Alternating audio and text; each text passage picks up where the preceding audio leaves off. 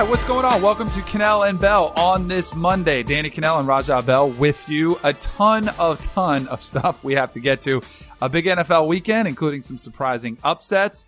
The NBA, right here at CBS, we put out a top 100 list of players. There's some eye-opening rankings on that I can't wait to get Raja's thoughts, as well as a little bit of controversy on our hands with GM from the Houston Rockets, Daryl Morey, tweeting a little bit about politics, and it's getting him and the NBA possibly into some issues there.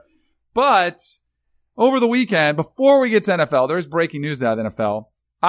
This is funny because our little text chain between me, you, and Joey, it did get fired up a little earlier than usual on Saturdays.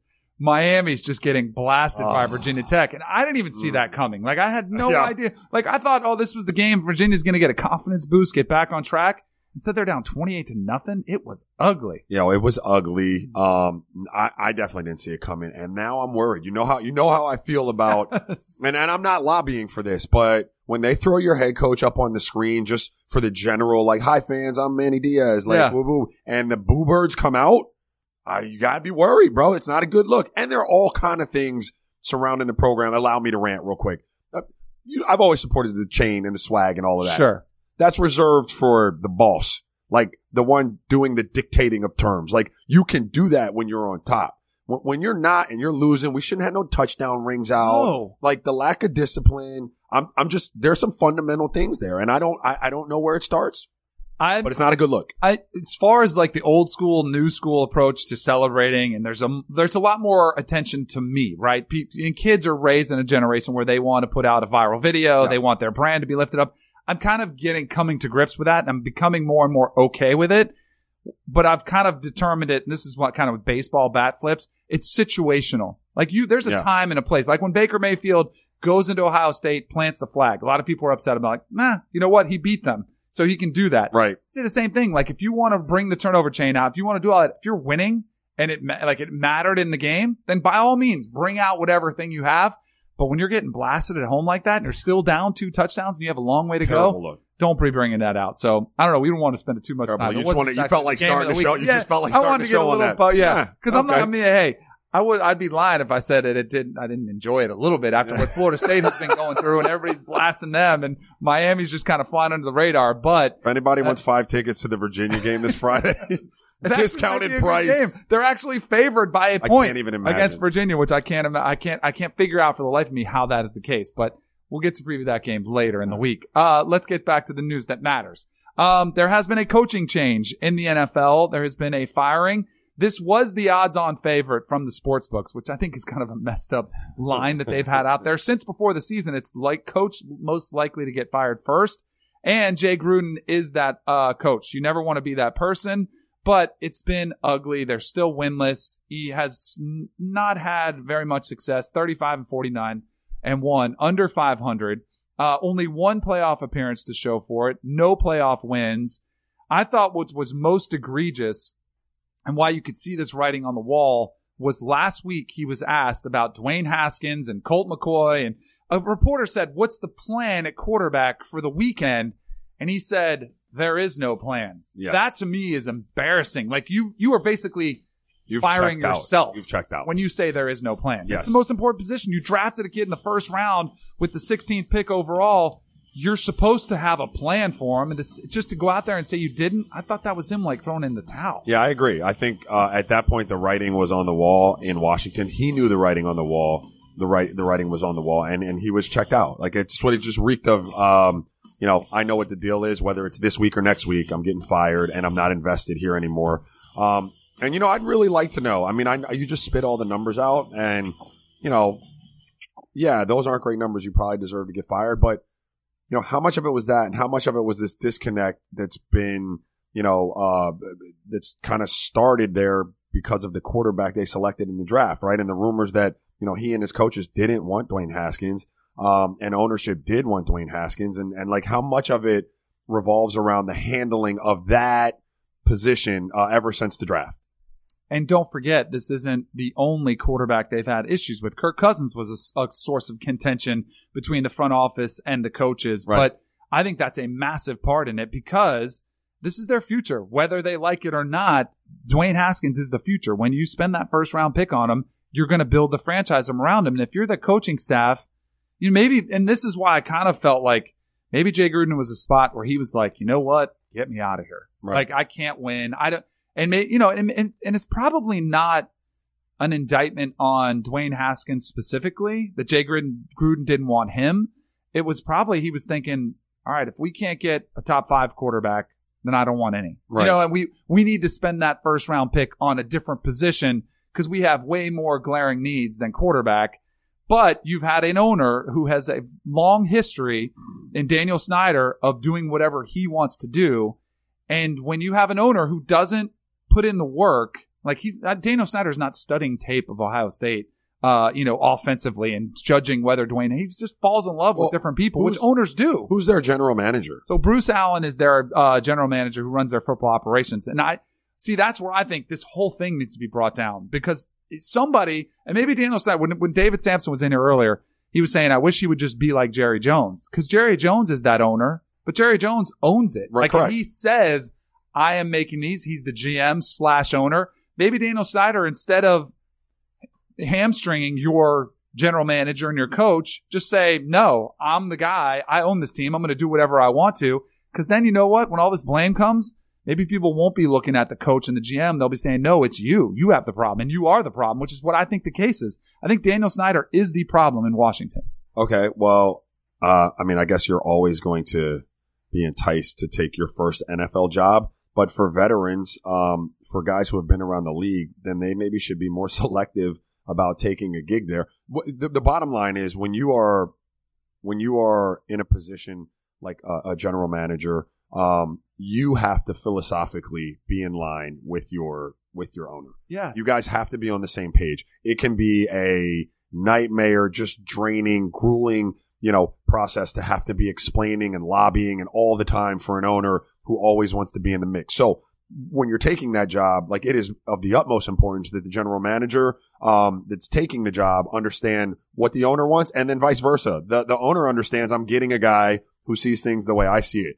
As a coach, you also have to be in line with the general manager, but ultimately I think the coach's job is to coach. See, I try to compartmentalize all of them. Like, an owner's job is to write the checks. Yep. Right? And sign off on said checks that are being written. To some degree, things have to be run by you. But you hire someone you trust to do that general manager job, and their job is to put together the best team they can, in concert to some degree with the coach, who's got to play the people, right? Mm-hmm. But the coach, when we make the final call, and so when we give you what we give you, then you got to go out there and make it work. And you, whether you like it or not, have to do the best that you can with what you got. And I don't believe he did that, Danny. I don't believe he gave it the best chance that he could give it to succeed. And that becomes a problem. So when you look at this, you know who I feel bad for?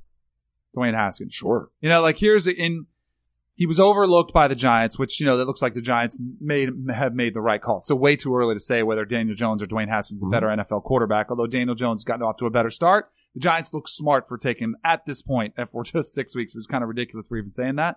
But Dwayne Haskins gets selected, feels slighted, and was like, hey, man, I want to prove to everybody I can play. Now he goes into a position where we're finding out after the fact that the coaching staff didn't really want him, that the owner did. So he was in an awkward position from the start. But now you talk about his development where, whether it's true or not, he wasn't ready to play or the coach didn't want him to play. It's going to be set back another year because guess what he's going to have to do? Learn an entire new offense. He's going to have to get into another playbook in just his second year. And it starts to feel like the Josh Rosen situation where he was in Arizona, had a bad coach, a bad offensive line, plays early. You get written off. You get kind of labeled a bust. And then Rosen got traded. Like, I think it's going to be an uphill battle for Dwayne Haskins. And it's already one of the toughest jumps to make in sports is going from college to being a franchise NFL quarterback. And I worry about what it means for him and his future. And it sucks. Like, I want them all to succeed, to have at least have a good opportunity to show people what they can do. And I don't know when Dwayne Haskins is going to get that opportunity because it's not coming this year. That's dysfunction at its finest is what it sounds like, right? And you're right. Who's it? Bill Callahan? Is that who's the interim right now? Yep. But you think he's going to be the head coach next year? No, he's not. and so if you're bad to the degree that you're bad right now, when you bring in that new guy and you just made the mistake as a franchise of not taking a quarterback that your coach wanted, you have an opportunity to take another quarterback with a new coach who may not love Dwayne Haskins. What do you think you're going to do? Right. you're not going to make the same mistake twice, I Nope. imagine, right? And so it does then start to sound a lot like the Josh Rosen situation. Yeah, exactly. Let's keep this thing rolling because that's the news out of there. The Kansas City Chiefs lose. That is a major story from the NFL. So last week, the Chiefs were held in check, but they found a way to win. Right. You go into Detroit, and you're like, hey, this is a great team. They find a way to win ugly.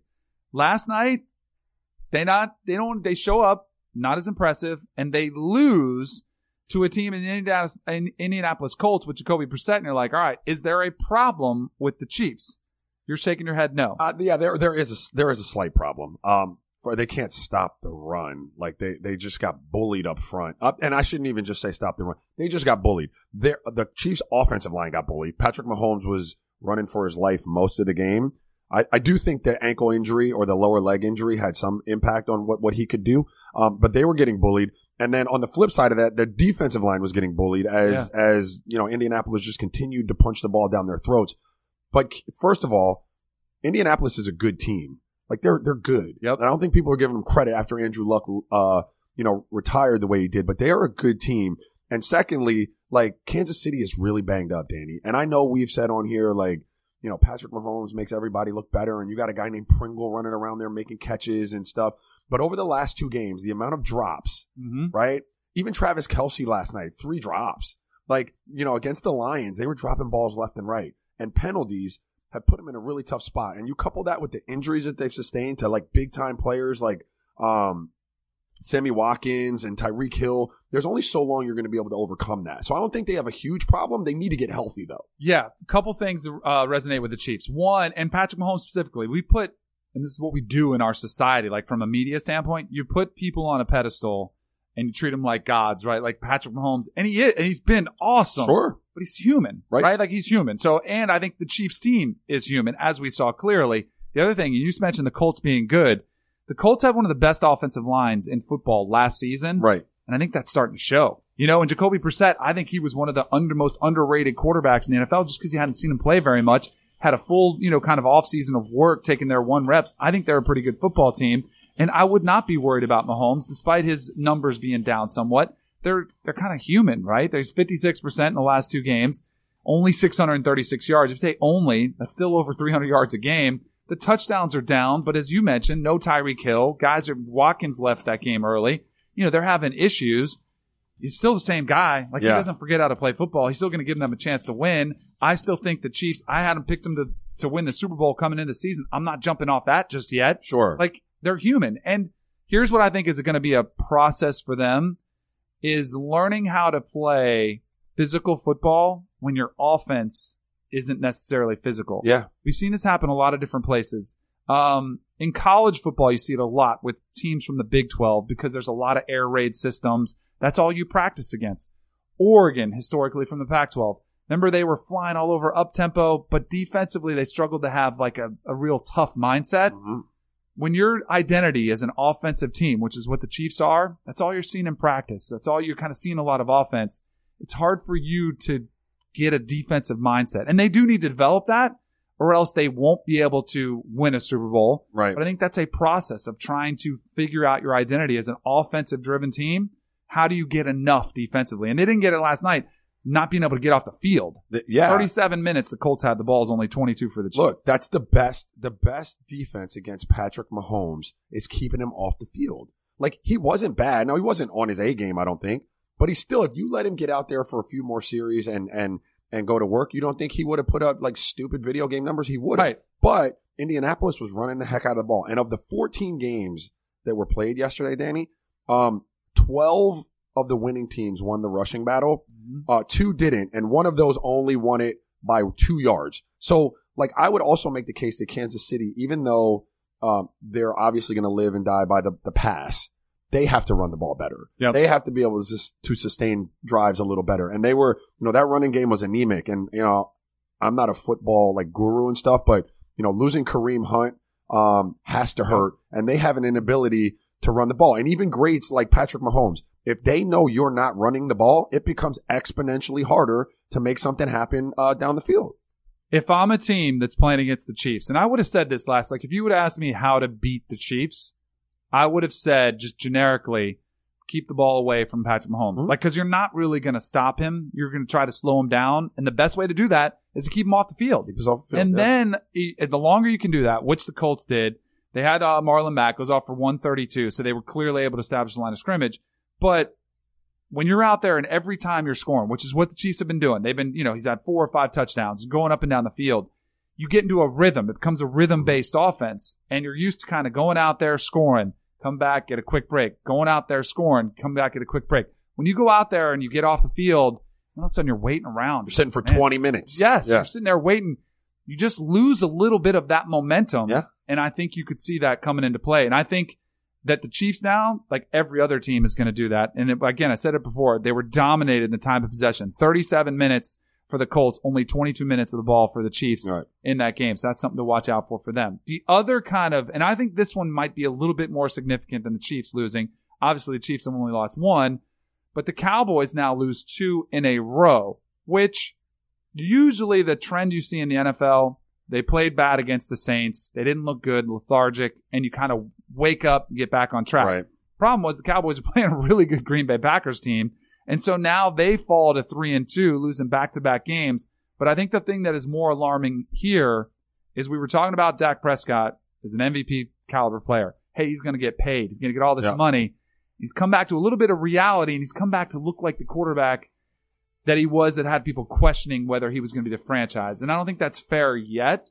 But, again, you talk about game plans, how to beat people. If you're playing the Dallas Cowboys, it is take away Ezekiel Elliott and let Dak Prescott beat you. And until he starts doing that on a regular basis, that's going to be the team's game plans to beat him. First, let me attack why this is different for the Cowboys than it is for the Chiefs. The Cowboys' 3 wins are against the Giants, the Redskins, and the Dolphins. They're all bad. Yep, awful. Right? Yep. They're all awful teams. And so their 2 losses come to the only formidable teams that they played. So that's got to be concerning, if you're a Cowboys fan. Those numbers that you spoke of that Dak Prescott were putting up, also against the really bad teams. What do you do if you're a franchise quarterback? What do you do when you play the really good teams? Now, I'm not ready to say that they can't have a reversal of fortunes here, the team and Dak Prescott. I still believe that the Cowboys are in a position where they're ultimately going to have to pay him a whole lot of money to play quarterback for them because I don't believe they're going to be this team for the rest of the year.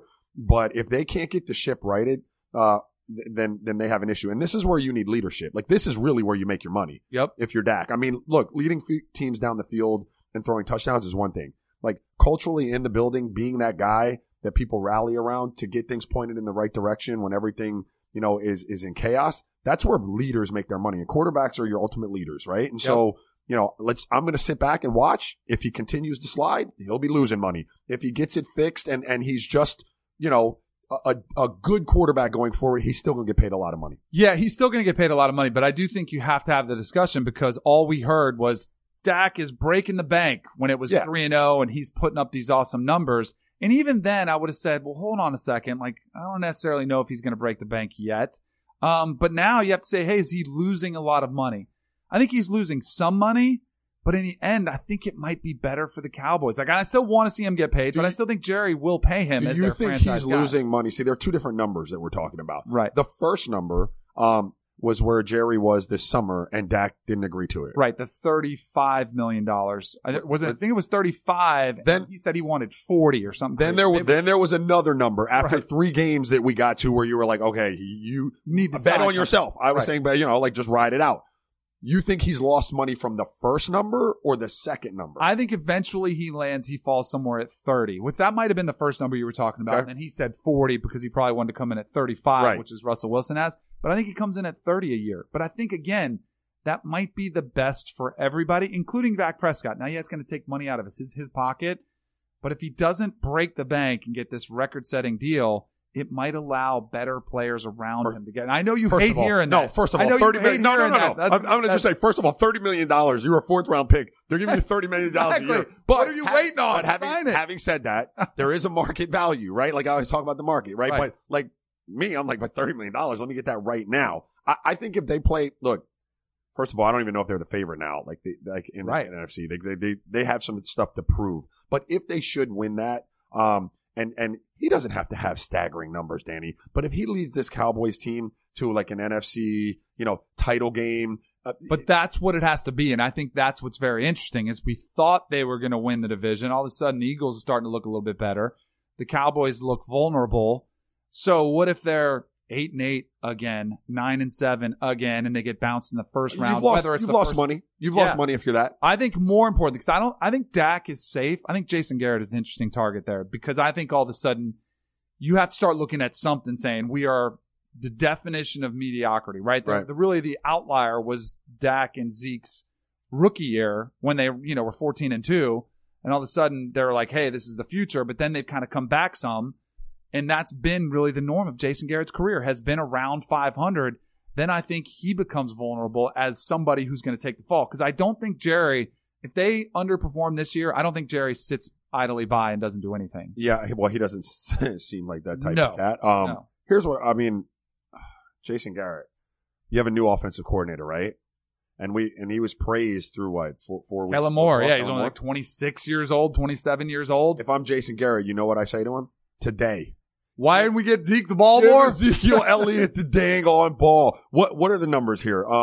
They are 75. Where is it? They're 1-8. The Cowboys are 1-8 when Zeke rushes for less than 75. Now, if a defense is just super stout and they hold you, hey, you tip your hat, God bless you, bro. We'll line up again another day and we'll do this. But when I'm only giving him the ball 12 times, Danny, like I haven't really given him a chance to get over 75. Right. Right? And that becomes a problem for me when I'm Jason Garrett and my job is on the line. When those numbers are right in front of me. Yep. And we don't have time to talk about it, but the Packers, on the other hand, they look really good. Their offense is going to be okay, but their defense looks legit for sure. We'll have more time to talk about them the rest of the week.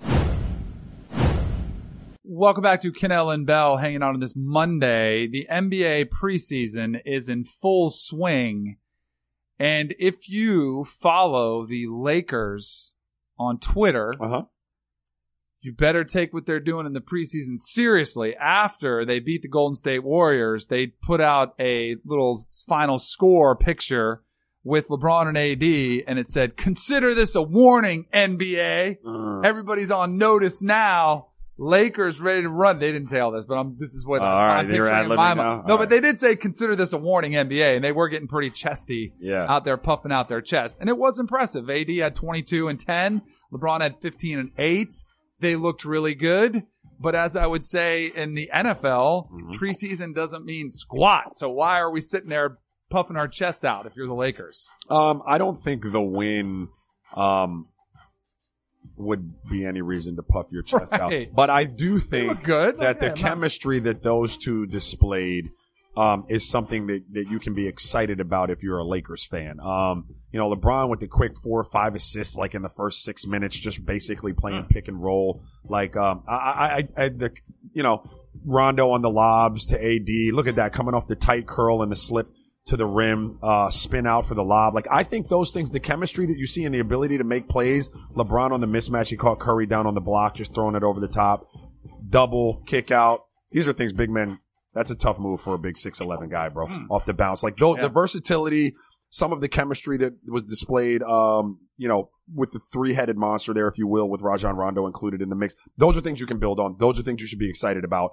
The win itself, I don't know. Right. I mean, the wins and losses don't matter at all. Who knows if they lose their opening night, we're going to sit here and say, what's wrong with the Lakers? It's what we do. But I would definitely say, and I would think even any fan would say, yeah, the preseason doesn't mean anything, but you want to have a good vibe. Like, you want to have a good feeling and some momentum going into the preseason. Like, if they were awful in the game, I think we'd probably be talking about that too. So they're doing what they're supposed to do. Yeah, absolutely. I would have been more excited if Kyle Kuzma was out there. Right. And I could get a good look at like 4 of your 5 starters, you know what I mean? But I think it's a good start. Look, the Lakers, people can say what they want. And we'll get into like the CBS releasing. Like, LeBron is a beast. Yep. AD is super talented. I can't call him a beast yet because I just haven't seen him win. Right. But LeBron is an absolute monster. All right, since you mentioned it, when we talked before about a top 100 list, I believe it was ESPN's top 100 players, and we kind of ripped like, who are these dudes? Who writes these articles? We got to be careful when we rip in this one because this is our very own. CBS Sports has released their list. Our list of top 100 players. Okay. Checking it at number 1, maybe surprising to some as he's getting up there in age and is coming off an injury season, is LeBron James. Do you have any beef with LeBron James being listed at number 1 currently? Going into the season, he is the best player in the NBA. I do not. Would you have, like, if MJ was coming off of an injury, would you have knocked him off his throne for No. next guy up? I think LeBron's going to be primed to have an incredible season. Me this too. Year. So I was just kind of setting you up there. But look, this is going to be the healthiest and the most refreshed he's looked because he had last year off for the most part. Exactly. He's going to look a lot better. Think about how many times he's worn out his body into late June trying to win, NBA championships. Now he's had some time to refresh, not only physically but mentally, getting away from it, just being able to kind of to reset that button. I think that'll be huge. Playing with a new team, like another new team. I know it was new last year, but some fresh blood around him. Looking at Anthony Davis as one of the best players in the league. I think all of these things are why he's set up to have a prime season. And it would beg the question, all right, if LeBron isn't number one, then who should be? And I don't know if it's a hot take or not. You tell me. Because Kawhi Leonard, I think at this point in time, is a little bit overrated. And I want you to hear me out somewhat. Okay. I think he got a ton of credit for single-handedly giving the Raptors their first NBA championship. And I would say it wasn't as single-handed as we made it out to be when you're saying, hey, this is Kawhi Leonard basically putting this team on his back. I thought he had a pretty talented group around him. And I also think he had the benefit of going against the Warriors team, which was pretty depleted for injuries. Not to take away from what he's doing, but like when you put him up there in that conversation of he's the best player in the NBA, from that standpoint, I say he's overrated. And he had all 22 games last year. I think it's fair to say that he had a better supporting cast than we give them credit for having been. I think it's also, it's common knowledge that the Golden State Warriors were banged up. I do think he's a remarkable player. Here's where I would say that LeBron is still the number one player for my taste. Kawhi beats you offensively and defensively. He beat you. But the one knock that I have on Kawhi, and maybe he's got to grow into it, is he doesn't really facilitate and make everyone else around him better. He'll carry you, like offensively. He's going to get those buckets and stuff. LeBron is the type of player that just brings it all together. Like he can carry you offensively. You can put the saddle on him and ride him to the finish line. He's not the defender that he used to be. But LeBron can orchestrate the offense. He makes people around him exponentially better. And that's what separates him from me. All things considered equal, and you're talking about two healthy players and we're comparing apples to apples. So you would have Kawhi too? I would. Okay. Yeah. What about 3? So Steph Curry is listed as the third best player in this season's rankings. Ahead of Giannis, ahead of James Harden, ahead of Anthony Davis, who we were just talking about. Any beef with that one? Because that one I think was a kind of polarizing pick. Yeah, that 3, 4, 5, 6 is a really, really interesting conversation. Steph Curry, James Harden, Giannis. I think I would have Anthony Davis 6. I'd slide James Harden either to 3 or 4 or 5. I don't really ultimately have a problem. You're talking about unique skill sets.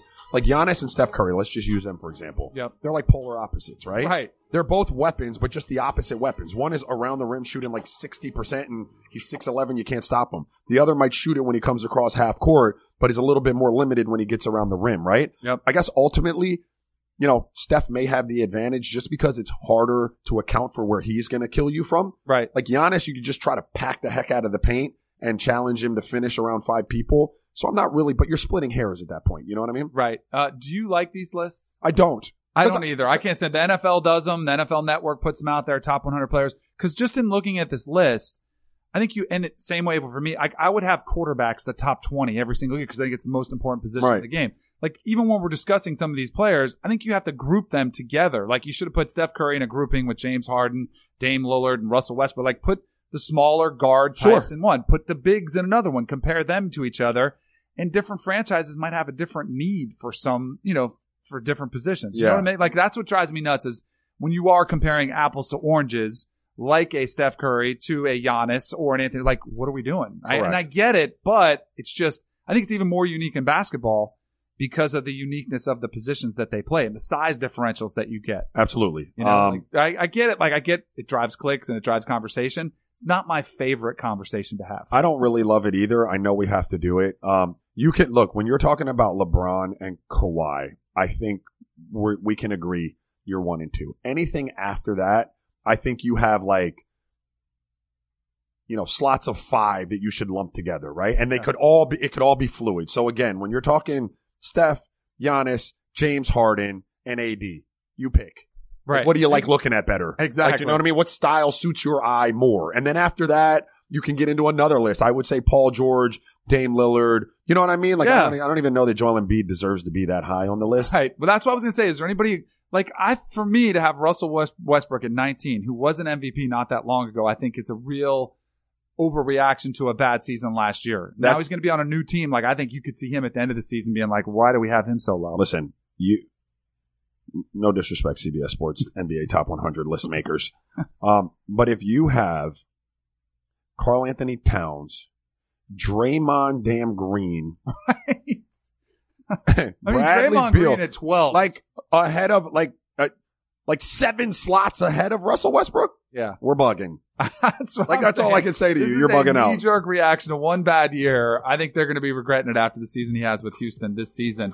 Kemba Walker comes in at 16. He was on the Hornets. Do you know how many players the Hornets had in the top 100? The Hornet and Kemba's with the Celtics? No, none. Exactly. Yeah. 0. Which to me is pretty crazy considering 30 teams, like you would expect there'd be representation of at least somebody on Right. there. I'm like, man, how bad is that team going to be this year? Because you got to have a guy at least. And they had Kemba. Now that he's gone, it's going to be ugly. So I should apologize to Kemba. I didn't really kill Kemba last year, but remember I would ask the question when he got traded to the Celtics, whether his ball dominance in Charlotte was out of necessity because there was nothing else around him, Right. or We're he seeing- marginalized everyone else because of his ball dominance. No. Clearly, Yes. it was out of necessity. It absolutely was. And it'll be interesting to see what he does. I mean, this NBA season is going to be fascinating because there's so many guys that have moved around and there's such more compelling races in both the Eastern and Western Conference for different reasons. It's going to be a ton of fun. Welcome back to Cannell and Bell, continuing on in the NFL. So the Steelers were playing behind Mason Rudolph yesterday against the Ravens. They're having a pretty good game. It's unfolding. Mason Rudolph had a great game against the Bengals on Monday night. They're playing, and all of a sudden, you see one of these incidents unfold that nobody wants to see. I've seen these happen quite a few times at practice. Seen, neck injuries, seen fractured limbs where they're, totally broken. These, to me, are one of the scariest when you see a player who looks like he's put to sleep, literally. And that's what happened. Mason Rudolph was going to pass, goes to throw. Earl Thomas comes out of nowhere from the safety position, comes up and cracks him right in the head. Mason Rudolph is unconscious in the air before he hits the ground because he did jump up and he's out. His fingers go lump. His head hits the ground again. And he's kind of got that, I don't know what the term is for it, but it's like rigor mortis when you die. Frozen. You're kind of flopping around. I don't know if you saw this.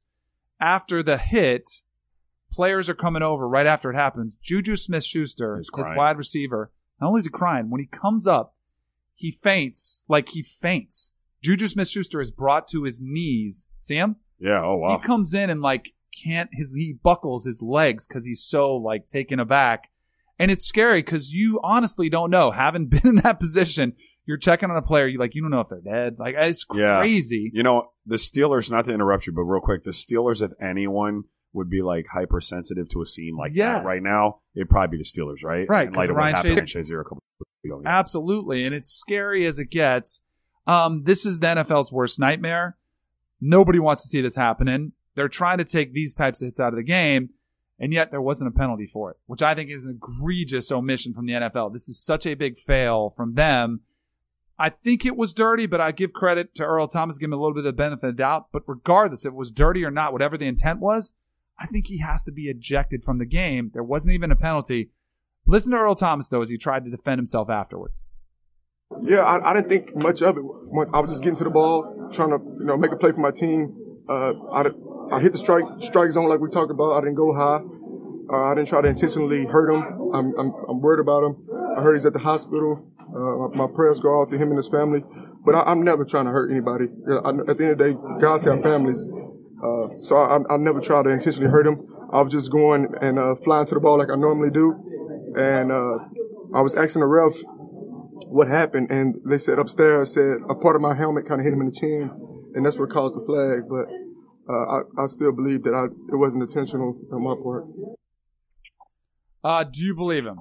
I do. I'm just going to take what he says at face value. I mean, you see some guys get up there, and a la Vontaze Burfict when he got ejected and he's completely unapologetic and he's walking off clapping.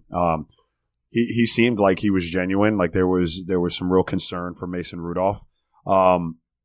I do agree with you that referees have to use some damn common sense. Mm-hmm. Like you see something like that and it's that close. Err on the side. If there's a league wide initiative to clean that up, err on the side of throwing a damn flag. Right. Like, you know what I mean? Just use your damn common sense. Right.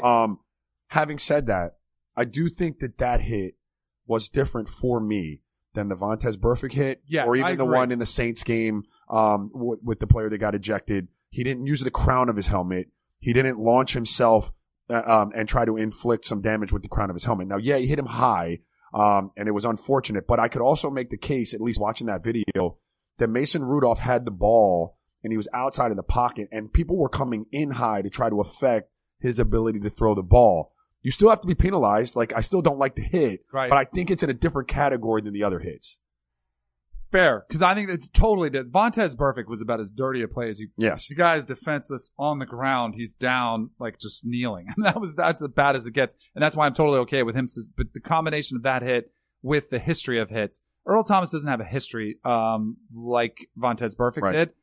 But I do think it was still ejection worthy, especially just from a PR standpoint. You've got to send a message to the NFL.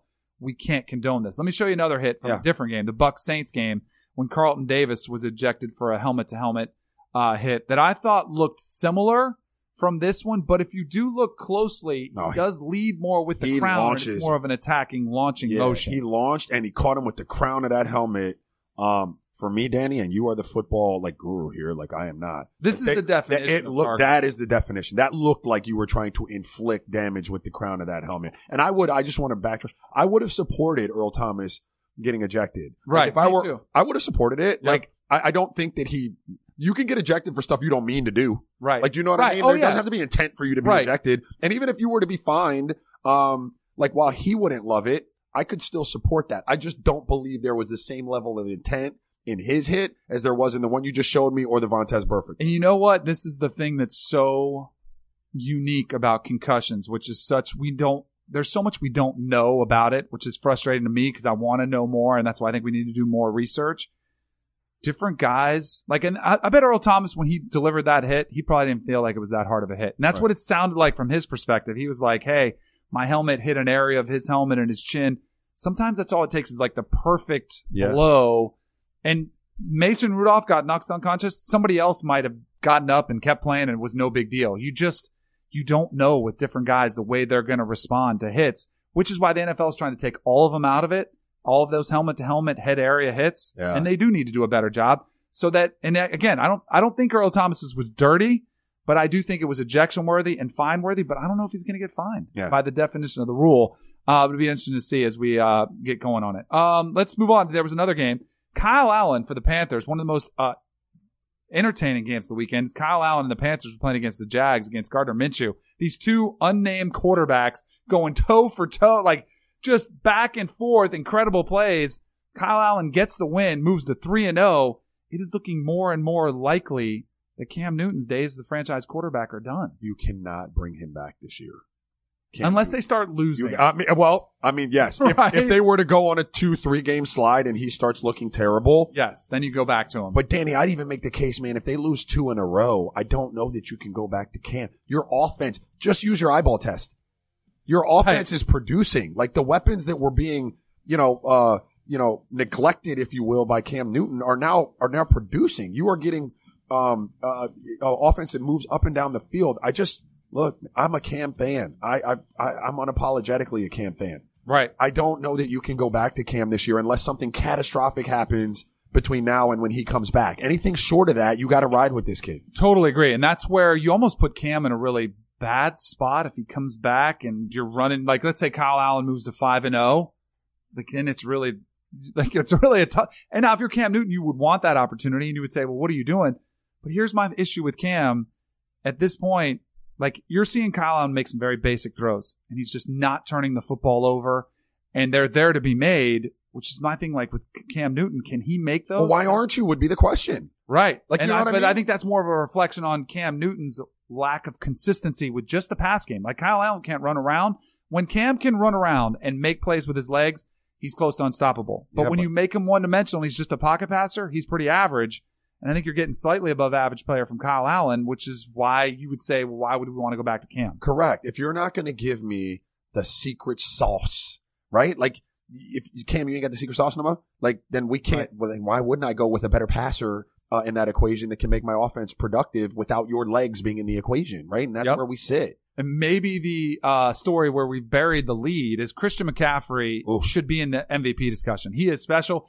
Christian McCaffrey got hosed in the Heisman Trophy when he lost it to Derrick Henry. I thought he should have won. He had my vote.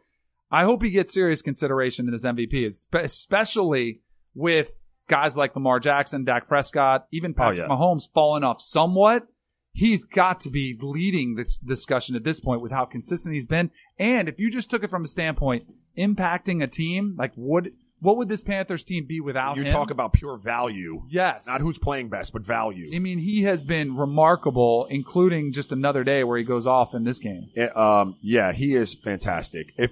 I don't know if it's fair to him or not. Like, I'm not predicting this. I worry about the amount of work that he has to do over the course of the entire season. Like, that's a lot of work to shoulder. But when you talk about value, and we do this every week, like the odds flip every week with the MVPs, it's a three-man race, right? It's him, it's Russell Wilson, and it's Patrick Mahomes. Either one of those two guys, you subtract them from that equation on their respective teams, the seasons are done. That's the same thing, the same breath Christian McCaffrey is in. I do worry, though, Danny, I'm just saying. Like, not the biggest dude, great dude. Like, I loved our interview with him at Super Bowl, and I'm pulling for him. But that's a lot of responsibility and a lot of work on not the biggest frame in the world. You know what I mean? Especially this year when it seems like guys are dropping like flies. And I know a lot of it's quarterbacks, but still, when you're taking that much of a pounding, and he did leave the game early yesterday, I think he's going to be fine, but he did leave the game where you're sitting there thinking, man, how long can he survive? I do think he's up to it. I don't know. I hope he is. But I wonder, like, long term. Yeah.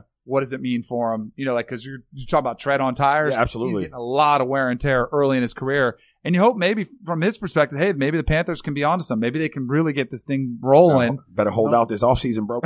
Well, I guarantee you might. I guarantee you might. Cause you talk about if Zeke's getting paid and all these other guys. Money. He's going to say, get the bag, bro. Yep, absolutely. The other kind of games of note from yesterday, just hit on quickly. In London, the Raiders were playing the Bears. I actually bet this game, and I took the Raiders because everybody was on the Bears saying, the Raiders, who are they? You know, they've been a mess since Antonio Brown's situation. Khalil Mack, he's going to have his revenge game. Raiders all of a sudden are 3-2, like completely flying under the radar. And the Bears, who were a darling, offseason pick this season, thinking that Trubisky would take his big step in year 3, they lose him. Chase Daniel's okay. And all of a sudden, the Raiders look like they're a team, which I think is great. I think it's great for the NFL. And I think they're probably playing a little bit with a chip on their shoulder, which I don't think we even thought they would be capable of. Yeah, that's absolutely what's happening. Like, people wrote him off after the Antonio Brown saga played out, and they're fired up. And I do think there was extra juice for John Gruden and company yesterday playing against Khalil Mack. Yeah. Like, everyone said it was Khalil Mack's revenge game, but the Raiders got skewered after that move, right? Like, they were the ones that looked like idiots in everyone's mind for trading him. So I think they had a chip on their shoulder to go out and beat them. I have to ask the question, though, what do the Raiders look like with Antonio Brown? Right. Like, what does that look like? That's because they don't have a premier deep threat right now, right? Yeah. That could be scary. Well, that's why, like, I took a flyer on Derek Carr to win MVP when they signed Antonio Brown, because I think he's pretty good. I like the Gruden as an offensive coordinator, as a play caller. But, man, without Antonio Brown, I was like, oh, there goes that out the window. Because you're right. It could be pretty scary if they had Antonio Brown on their squad after that situation. So, a good news for one Gruden, bad news for another is the breaking news out of the NFL. Jay Gruden has been fired by the Washington Redskins. Maybe he gets picked up as of offensive. That wouldn't surprise me at all. If John brings in Jay. Oh, I just told my boys this morning. He might be there within 6 hours. Like by the time the flight lands in Oakland, if he wants to. On our way to drop off this morning, my 2 sons in the back of the car are talking about what's important. Right? Family. Exactly. That's right. I tell my daughters that all the time. They were brothers. Exactly. That's right. Got to put family over everything. Welcome back to Cannell and Bell. So, history is intact. If you wonder where I was going. Yeah, where were you going? So, Daniel Jones was the first quarterback since Daniel Cannell back in 97 to start off his career 2-0. He was trying to become the first quarterback to go 3-0 since Daniel Cannell. Cannell. He did not. So it is still intact, baby. That was the news, man. History's still safe there. So I still got something to hang on to for the New York Giants. Not that I was rooting against Daniel Jones. I would have never done that. But I'm not sure about that. We talked earlier about, turnover chains and all this type of stuff. So we had a UFC fight the other night, and I'm going to ask you as we play this, Israel Adesanya's intro, best or worst intro of all time? Because I don't think it falls in the middle. It's either going to be really strong. Yes, this is the way it should be. He had the dance crew out there with him. Yes. They danced for like 3 minutes before he even got there. Then he comes up, huddles out. Like, this is very like This was an elaborately choreographed. Oh, he did dance with him. I didn't know he danced with him too. Yes, sir. Whoa. Bam. I mean, this is like Backstreet Boys go to UFC. Yeah, no, this was dope. You know why this was dope? Oh, you like it now? He shotgunned the fifth. You know why it was dope, Danny? What? Because he whooped his tail. Like he went in the ring and he handled his business and he whooped tail. Like it's anti-Miami Hurricanes right now. Like because he actually did because it. he actually backed it up. Like you talk the talk and then you walk the walk. I'll co-sign on that. I say this to my kids all the time. Like they come off the court and somebody's talking to them and they're mad. And my thing is to them, hey man, do something about it. If you don't want him talking, then shut him up. Like, that's all you can do. Right. Because when he's whooping you, he can do whatever he wants. So do something about it. His nickname is the Last Style Bender. It's also a little complicated for a nickname. I don't even know what that means. Here's what I would say my advice would be. Love the routine. All that dancing's great. You look like Jabberwockies or whatever it was. Jabberwockies, yeah. Well, not only condense it, do it after. Like, do it as your celebration just to make sure you win. No. Because it might be all bloodied up. Because then you can't do it if you lose. But yeah, so then keep it on the shelf. But he's clearly a showman. Yeah, I guess so. Yes, he's a clearly, showman. Just make sure you win on that one. The NBA, we were going to get to the story with Daryl Morey, the Rockets GM. What a mess. It is a mess, and I think it deserves more time, and I think there might even be more to the news. That's why I want to leave it for tomorrow's show. I really hope there's not more to the news, because if there's more to the news, it's only going to be probably one thing, Danny. I know that somebody loses their job, but that feels the direction it's going to go, but I do want to save that for tomorrow, because I think it's going to be worthy of discussion. It's really interesting. Everybody's got their eyes on China, the NBA, Daryl Morey, the Houston Rockets, all these players on an international scale, and what does it mean for the NBA and Daryl Morey's future? We'll hit on that tomorrow, but that's a wrap for today's show. Back with more tomorrow. Bell. See ya.